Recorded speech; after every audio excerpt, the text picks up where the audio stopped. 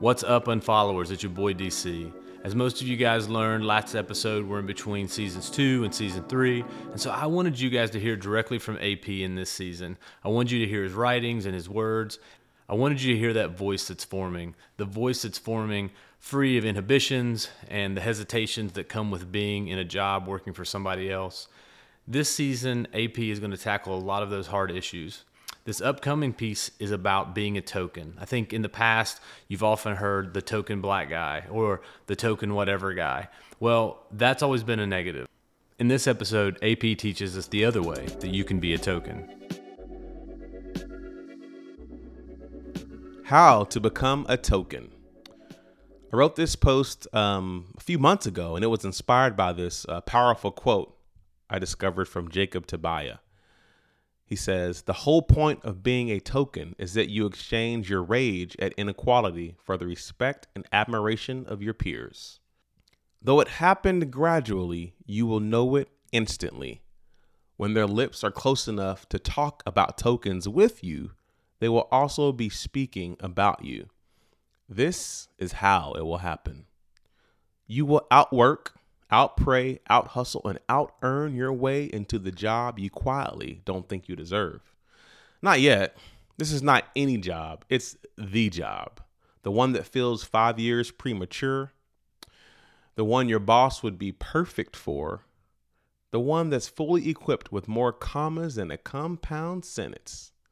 The one that fuels a fish-shaped fire in your throat, just thinking about it.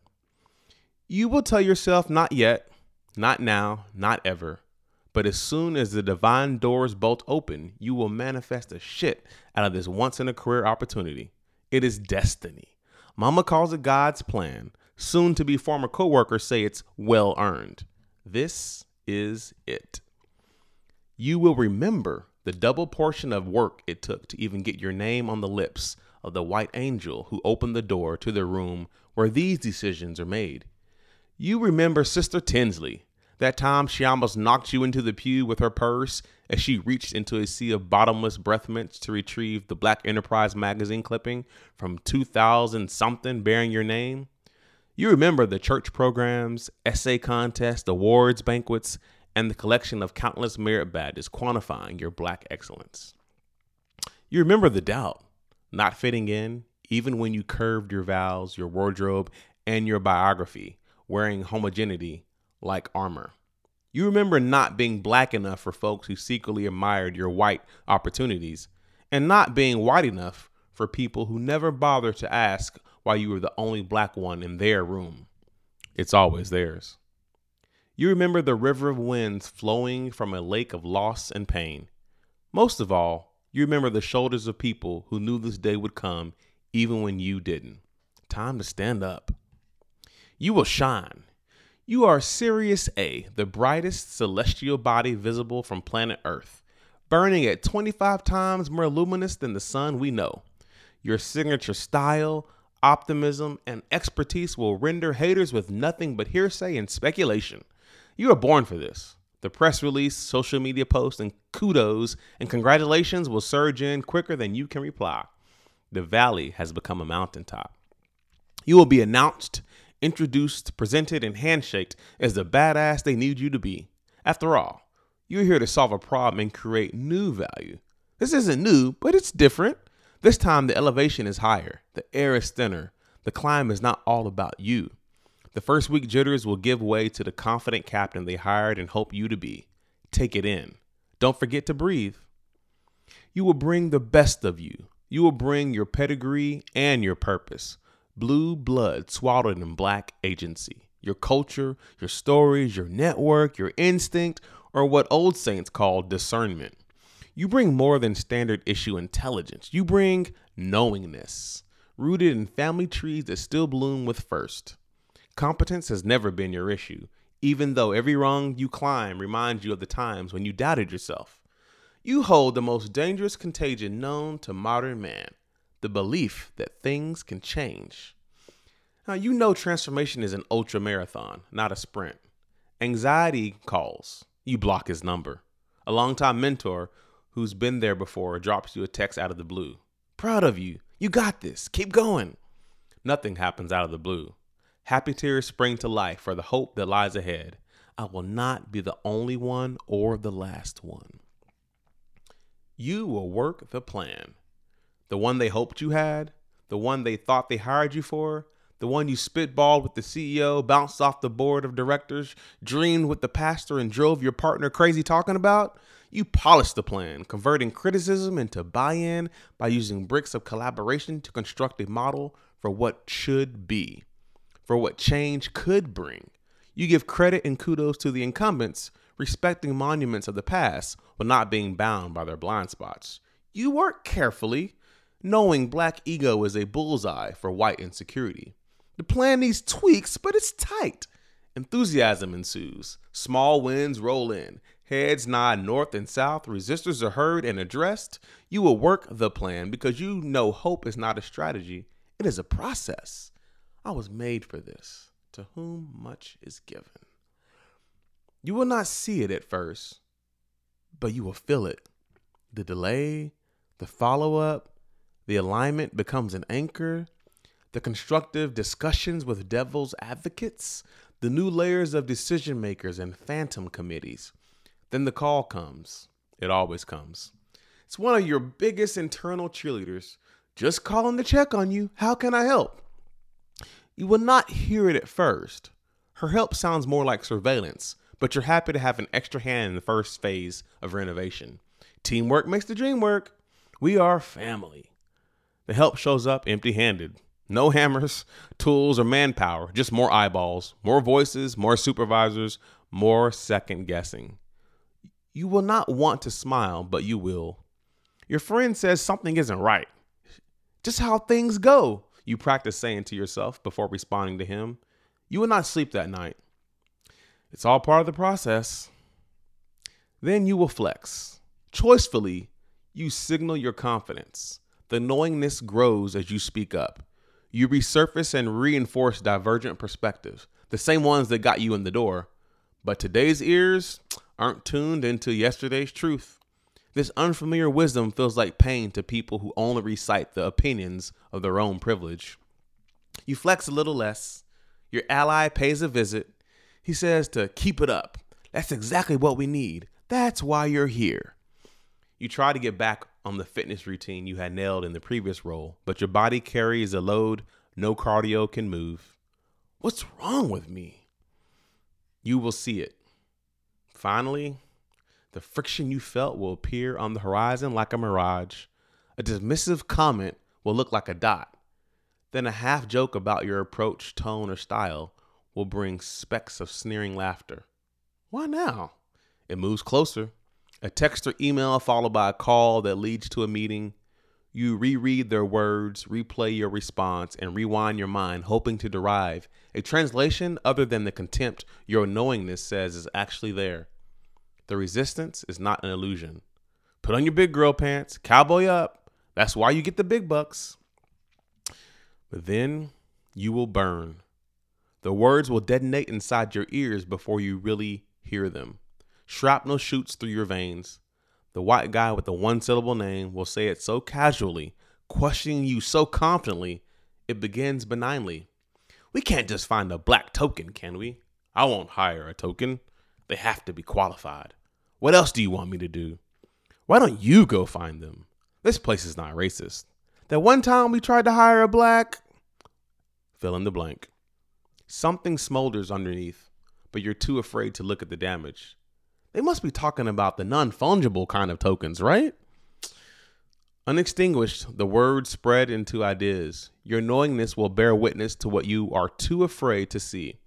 The classmate, the professor, the neighbor, the doorman, the security guard, the pastor, the coworker, they all held the same branding iron. These words are already seared into your soul. But if it was easy, everyone would do it. You will burn fast.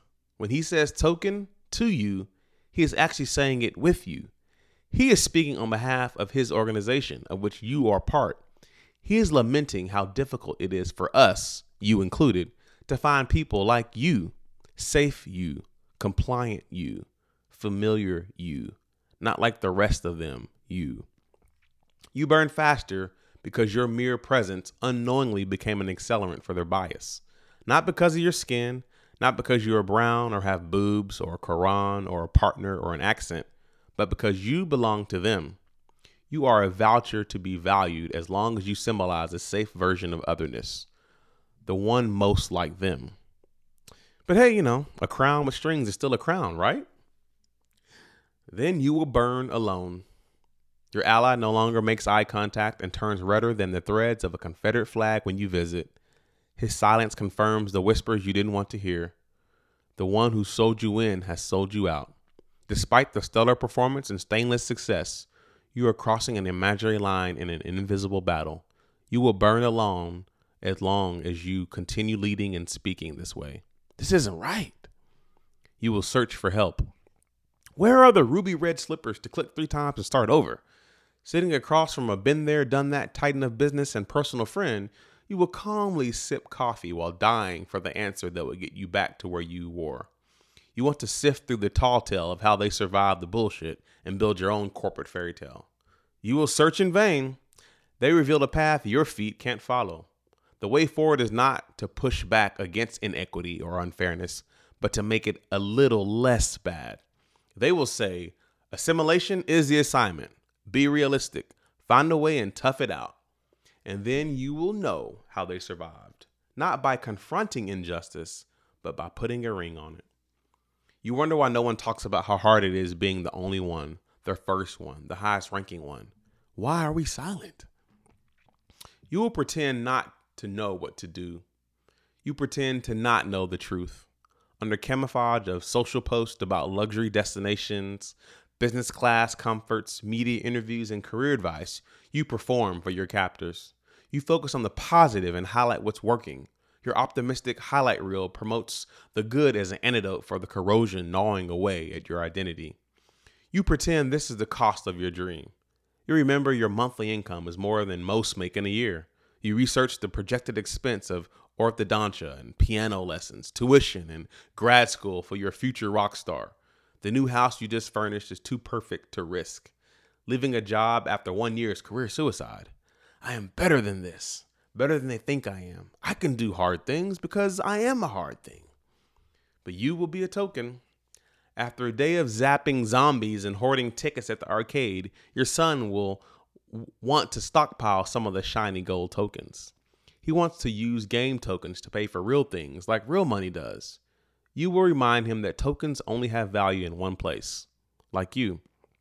You realize you were selected to solve a problem they weren't ready to solve. Not really. And instead of pushing through the discomfort as they promised in their mission statement, they diminished your value. The pet, you, became the threat to them. The change agent became the troublemaker. The cultural catalyst became the pain in the ass. Now the inclusive champion is excluded, and a future leader of the company is instead a constant reminder of how far they've fallen behind. You will panic. If I leave, who will lead? Who will sit at their table?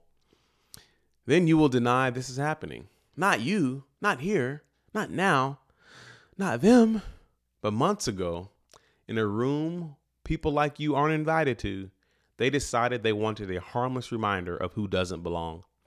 Out of all the supreme qualifications this figment for hire must hold, priority must be given to achieving the appearance of diversity without the act of diversifying. To get credit for change without changing. The token, you, represents all the ones who aren't allowed. It can be saved, traded, or discarded as long as it delivers economic or reputational benefits. A token represents what isn't there yet. Its present value is determined by what it can be traded for in the future. No one looks for a token, but it serves as a placeholder for what you hope to see. A token isn't a lie that's untrue. It's a limit that's unreal. Treasure, on the other hand, holds its own value. When they say how hard it is to find others like you, you take it as a compliment, assuming you are their treasure. Rare, overqualified, invaluable, significant. But a treasure that ceases to retain worth once it creates value for those outside the room was never truly treasured at all. The easiest way to tell the difference between a token and a treasure is not how they look, but where they are used.